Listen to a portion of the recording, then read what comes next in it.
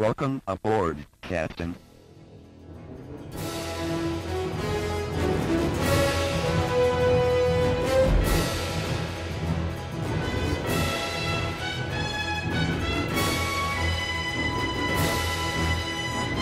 Welcome back to the Star Trek Minute, the semi-daily podcast where we talk about and celebrate Star Trek III: The Search for Spock, 1 minute at a time.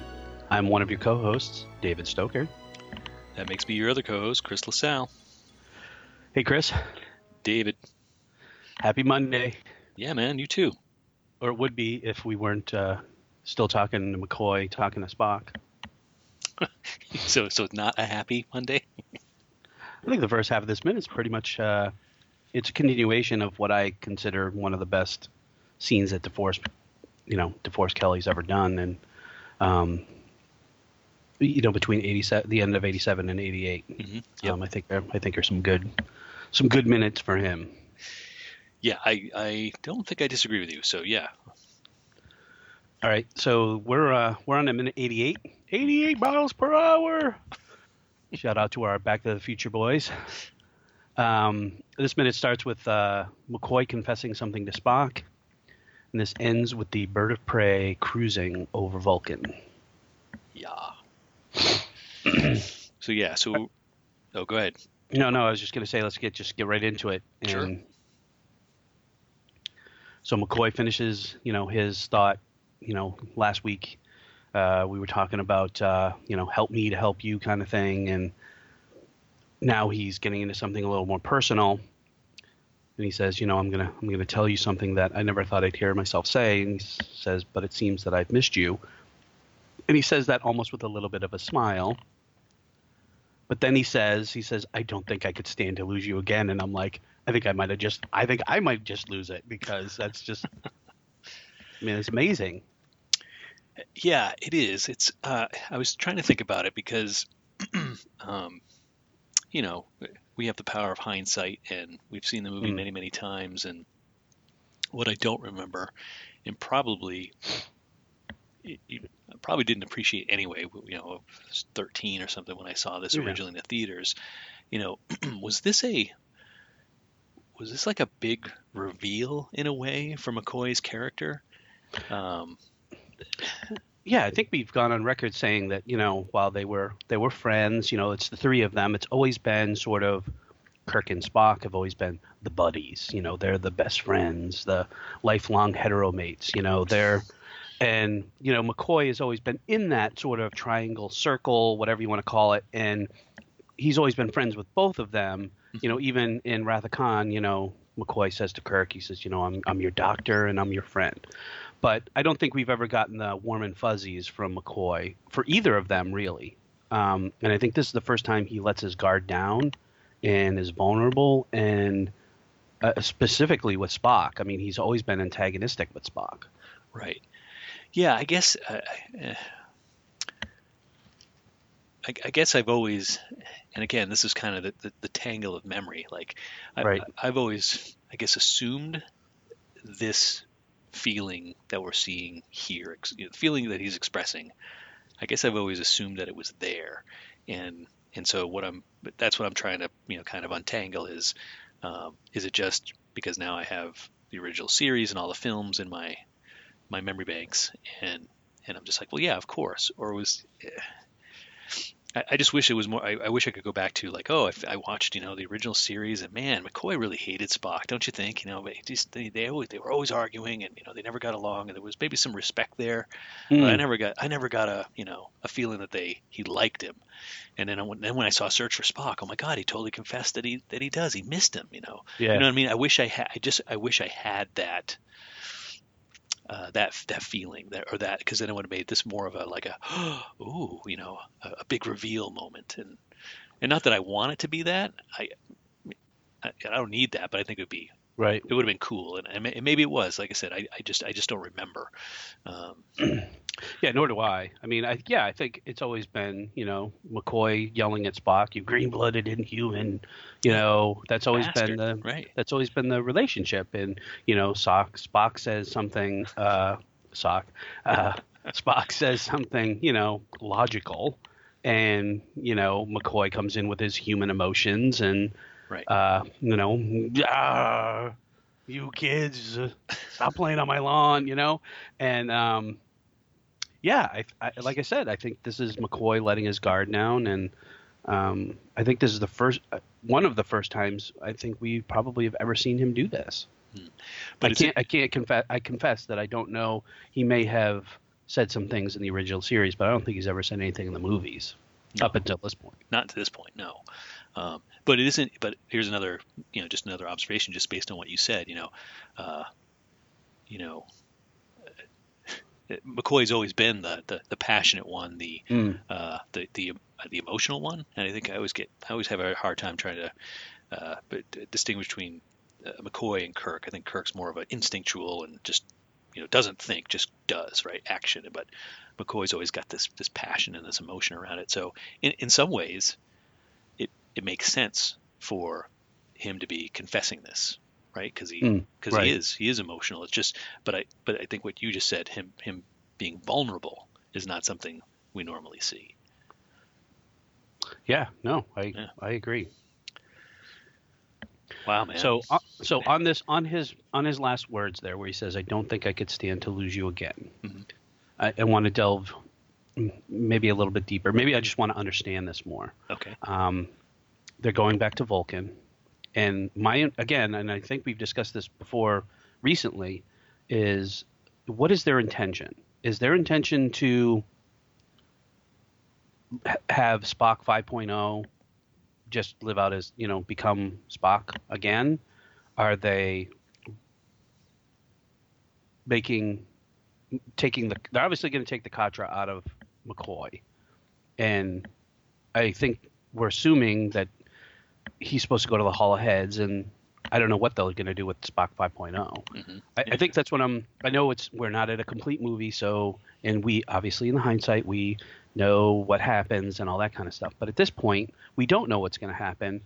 Are we supposed to assume that McCoy and the gang are going to do something? Because that line, as great as it is, I don't think I could stand to lose you again, I don't fully understand. I'm not comprehending what they're doing. What's at risk, right? Yeah. What is it that's at risk? I think there's a couple things. I think at face value, I think he's just worried that all the trauma that Spock has gone through on Genesis, getting him on the ship and now heading to Vulcan. I think maybe just at face value, McCoy is worried Spock's just going to die, right there before they can either get him more medical attention, or maybe there's something. Maybe he thinks there's something. He can get better medical attention on Vulcan, from people who understand Vulcan physiology. It could be just as simple as that.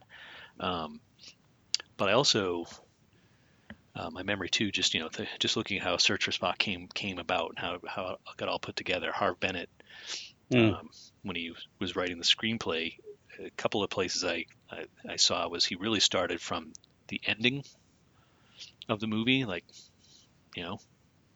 let's get Spock back, bring him, get him back to where he was. He kind of started from there and worked his way backwards. I've seen that comment more than once, and so he kind of just put together the story almost in reverse. And so this could be just one of those examples of an oops, right? Because it definitely, because you can look at it at the face value that I just said, or you can just look at it like McCoy knows what they're about to go do, what ultimately ends up happening, even though we haven't been privy to that at all the whole film. Right. I that's why I stand conflicted. Like here, I haven't seen the movie in its entirety in quite some time, so I'm going based on my memory and watching it obviously a minute at a time. So when we go way back to the beginning of the movie, when Sarek visits Kirk and he's like, why did you leave him?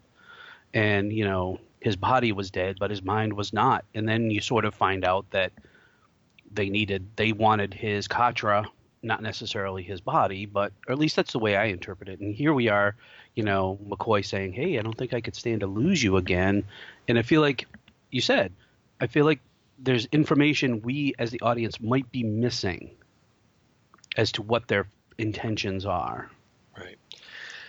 I think you look at it, maybe you look at it yet another way. It's just, Kirk and McCoy, they lost Spock, just again timeline weeks ago. Let's just say weeks ago he died. They buried him, and now here he is again in front of them, alive. Unconscious, alive. They don't know what his mental state is, but obviously the man they knew is back. Right. So it could be something as simple as that too. Just like, well, you're back again, and I don't want to have to see you die again. Right. Even if you're not the same, even if you're not the same man. Right. Even if you're not the same man, you're still Spock to us. Right. So I think it could be some of that too. Okay. I think Feel better? I think I feel a little bit better now. Yeah. I just was I want to take it for the face value it is, but I know things, but I also know that from the beginning of the movie we're not really left with much of what their mission was. So basically, like I said, Sarek and Kirk have their thing. Kirk is basically, we got to go back to Genesis just to get Spock's body. That's sort of. So again, my assumption is they didn't know he was alive. They were going back to get his dead body, and then, but now obviously he is alive, and that changes everything, right? Changes everything. So they're all going into the unknown. Right, undiscovered country. Wrong movie. Okay, so I guess from there, then we cut to the approach to Vulcan. Mm-hmm. So we get this pretty cool shot of the bird of prey, starting to head into the planet Vulcan, and I don't remember how many times we've seen Vulcan from afar. At this point, they visited at least once in the original series. We were on it in the motion picture. And so now we're back. It's very mountainous. Yeah. You're talking about that first exterior shot or the first shot on planet shot. Yeah. Very, and it's always got that volcano-y vibe. Although not what we just saw at Genesis, right, with the Mustafar vibe. Right. But it always doesn't look very hospitable. It makes me think of Mars. Yeah. Yeah. Almost like Total Recall Mars-esque. It's interesting that everything's tinged in red, and that's is that because is the Vulcan star red? I don't think. I mean, the planet obviously is from as they're approaching it. It's very red. I don't know. So before we go any further, there was an interesting moment in the novelization as they're approaching Vulcan. Okay. Kirk and Kirk and Saavik are talking, and he says, Kirk says, "Oh, it's home, Lieutenant," and she says, "I beg your pardon," and he's like, "Vulcan," and she's like, "Vulcan's not my home, sir. I have never been there before." And Kirk said, "Oh, I would have thought you would have at least visited it." And she said, "I've never been invited to Vulcan, sir." What? Yeah. So I think we know her backstory, at least outside the film. Sorry, her backstory. She's half Vulcan, half Romulan. Right. So a little bit of an outcast from the Vulcan perspective, because she's not 100% Vulcan. Right. And so I don't know if she grew up on Earth or some other kind of secondary planet, but obviously she when she came into the Federation, she was under Spock's wing. But yeah, she's never been to Vulcan up until this point. So it's a little, a little bit of a bummer. You're like, oh God, she's, there's just more to her character that gets revealed, and a little more of her story that gets revealed. And I call these things out that are in the novel because I would have liked to seen them play out on the screen. So poor Saavik. Yeah, I have to. That makes me think that I want to know more about her backstory. Like even before she enters Starfleet. Like, where did she grow up? Did she grow up on Romulus? Did she grow up on Earth? Was she an orphan? Like, oh no, right. There's. Go ahead. No, I was just gonna say, there's so many questions now. Like, were her parents exiled from Vulcan? Did they not live on Vulcan? Did they live on another planet? And because obviously we're privy to outside canonical knowledge that she's half Romulan, half Vulcan. I just have so many questions about where she comes from. Yeah. Well, the Wrath of Khan novelization talks about her being found. I think she lived on a colony world that got maybe attacked by Romulans, or it basically got attacked. A lot of people died, and she grew up like as a feral kid on the streets, like just like that kind of. When she was finally found and collected and brought to wherever she was brought to. I don't know. From there, I don't know her story, right? But I know that she was just this wild urchin on the streets for some years of her life when she was little. Right. Which I would like to see that too. You're right. I'm sure there are some novels or comics that kind of look at Saavik in her early days. We should probably go looking for some of that as homework. Yeah, definitely. I definitely want to learn more about her backstory. So. Okay, so we get this cool shot of presumably this is Mount Seleya that we're looking at. Yeah, that's what Sarek was telling Kirk. You must bring him to Mount Seleya. Right. So I'm assuming that's what we're looking at. Off the mountain on the left, in the temple or building or structure that's up there. I'm assuming that's Mount Seleya. I don't know. Or is that where they land? Is that when they land? I think that's why I thought they landed. Oh, okay. I thought that was the landing pad. Yeah, I don't know what it is. Okay. Yeah, good point. So they cut to Sarek walking into some building.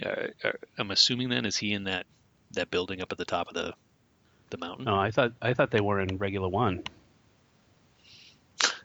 The hallways. Okay. You know what? It's funny. I did notice that, and I forgot about. Yeah, it's got those same carved walls. We got these sets from the Regula cave scene. You think we should use them again? Sure. It's Vulcan. Jeez, it could very well be like literally that set, and they just had it lit differently to make it look brighter. But yeah, you get Sarek approaching, and I totally forgot the two Vulcans that come in behind him. I didn't even look to see who they were. I can't even. You don't even really get a clear look of their face. Yeah. So it's very hard to tell who they are. Interesting headwear, though.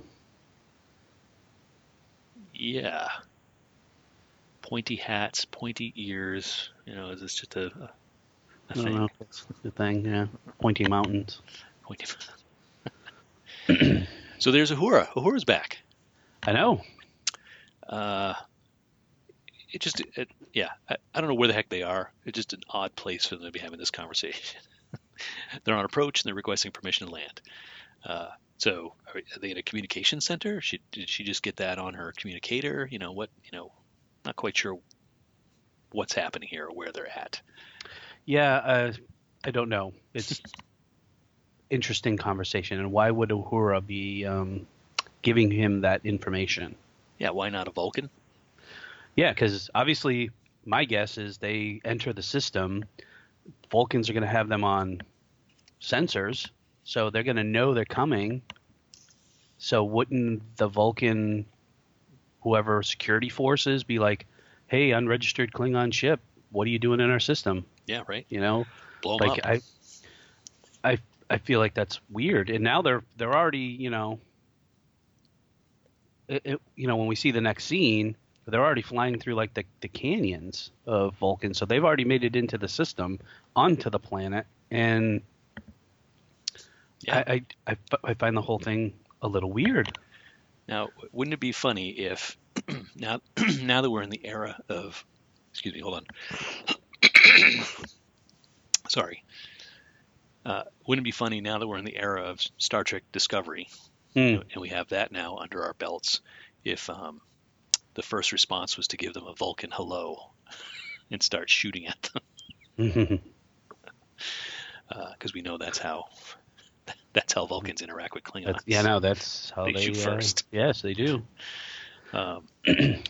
So, two questions. Yes. The scene here. So Uhura, we haven't seen her since since they stole the Enterprise and she locked Mr. Adventure in the Closet. Right. So presumably that was her next step, was to just hop a ship and go straight to Vulcan. I still would have liked to have seen her tag along and be part of. Yeah, I the mean, it's adventure. right. It's a little disappointing that she was not. She was not part of the crew. I mean, she was obviously integral in the whole, stealing of the Enterprise and the escape. She did play a part. Yeah. And I just have to wonder why they made the choice to have her so few minutes in this movie.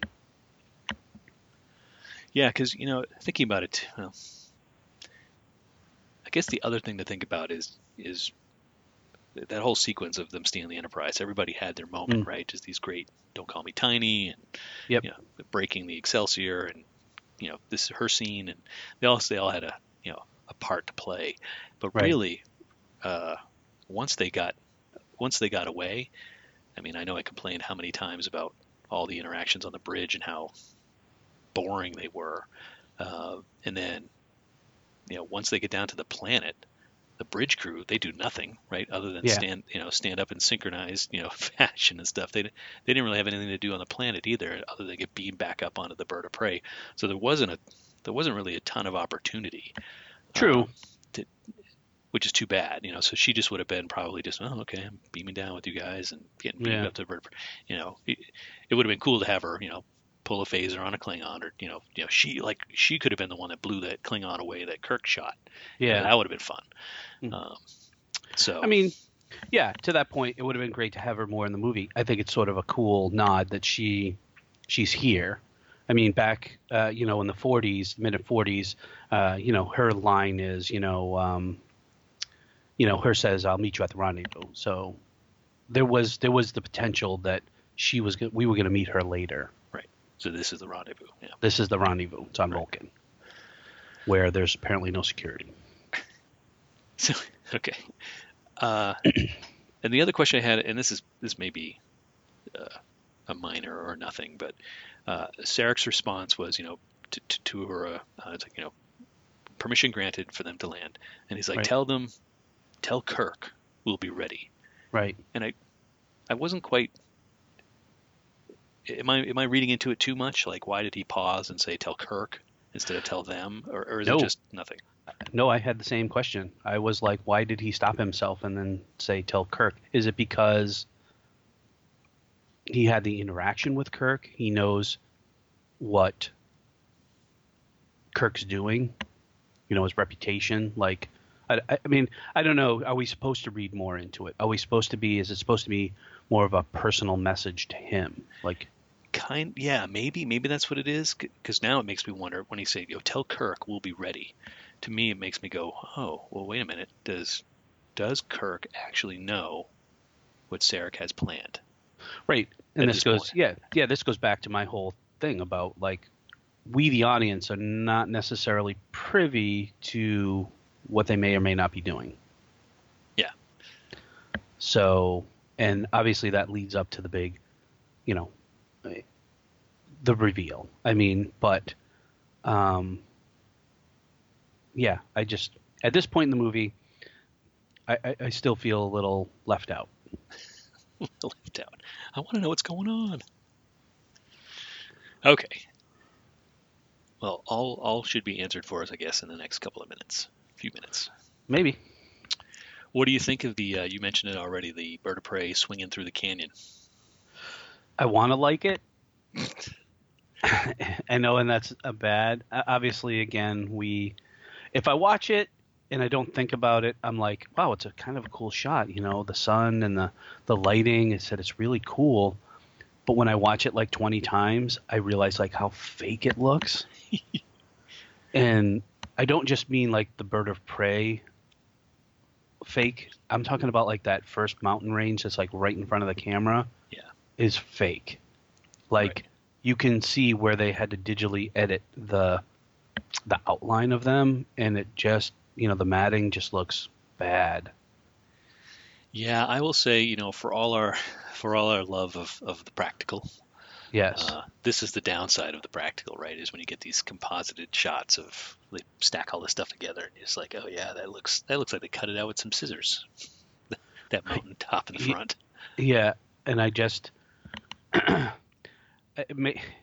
so this scene makes me think of the re-released versions of Star Wars. You know, like where George Lucas was tinkering and he would add things, put things in front. Like there's that one scene where Obi-Wan saves Luke from the Sand People. Yeah.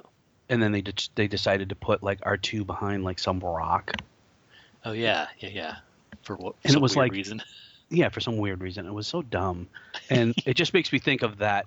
Like it just looks it would have been a better shot overall if they just did not put that foreground mountain range in the shot. I feel like just have the bird of prey fly in front of the valley. We don't need that foreground shot to show us depth or distance. I mean, we already get it. Yeah, I agree. So I agree with you. They didn't need it. I wonder if it was something like, they put it together, without the rocks in the foreground, and somebody's like, it looks a little too fake. Can we put something in the foreground to just make it look a little more, like you said, 3D, give it some depth. Right. And it just, unfortunately, it just doesn't. I don't know. It's so funny because I go back and forth between, I love this stuff, and I'm just sometimes you're like, ugh. Like I don't mind in a movie. I still don't have a problem with when you've got ships flying through space, and you can see the matte outlines around the ship as they kind of you kind of see that square follow the ship around. That matte that never bothers me for some reason. It's this stuff which I think is the same. I think it's the same technology, matting. That just kind of like you're like, oh, it's I don't know. It's too obvious, or it doesn't work. It takes me out of it a little bit. A little bit, yeah. Yeah. Okay. Well, that takes us out of the minute. Do you literally. Literally. Do you have anything else you want to chat about? I don't. Nope, I'm good. All right. So, started out with a great beginning was great. McCoy's moment, DeForest Kelly's moment. Ends with a little bit of a black eye for ILM. A little bit, yeah. Little bit. I would say, yeah, a little bit. Right. Sorry, ILM guys. All right. Well, let's wrap it up. We'll be back again on Wednesday. And guys, while you're waiting, I was going to ask if you haven't already, head on out to Apple Podcasts /iTunes /whatever Apple's calling themselves these days, and leave a rating and a review. We'd love to get your feedback on the show. So please and thank you. And we're going to be back again on Wednesday talking about minute 89 of The Search for Spock here at the Star Trek Minute. Bye now. Bye.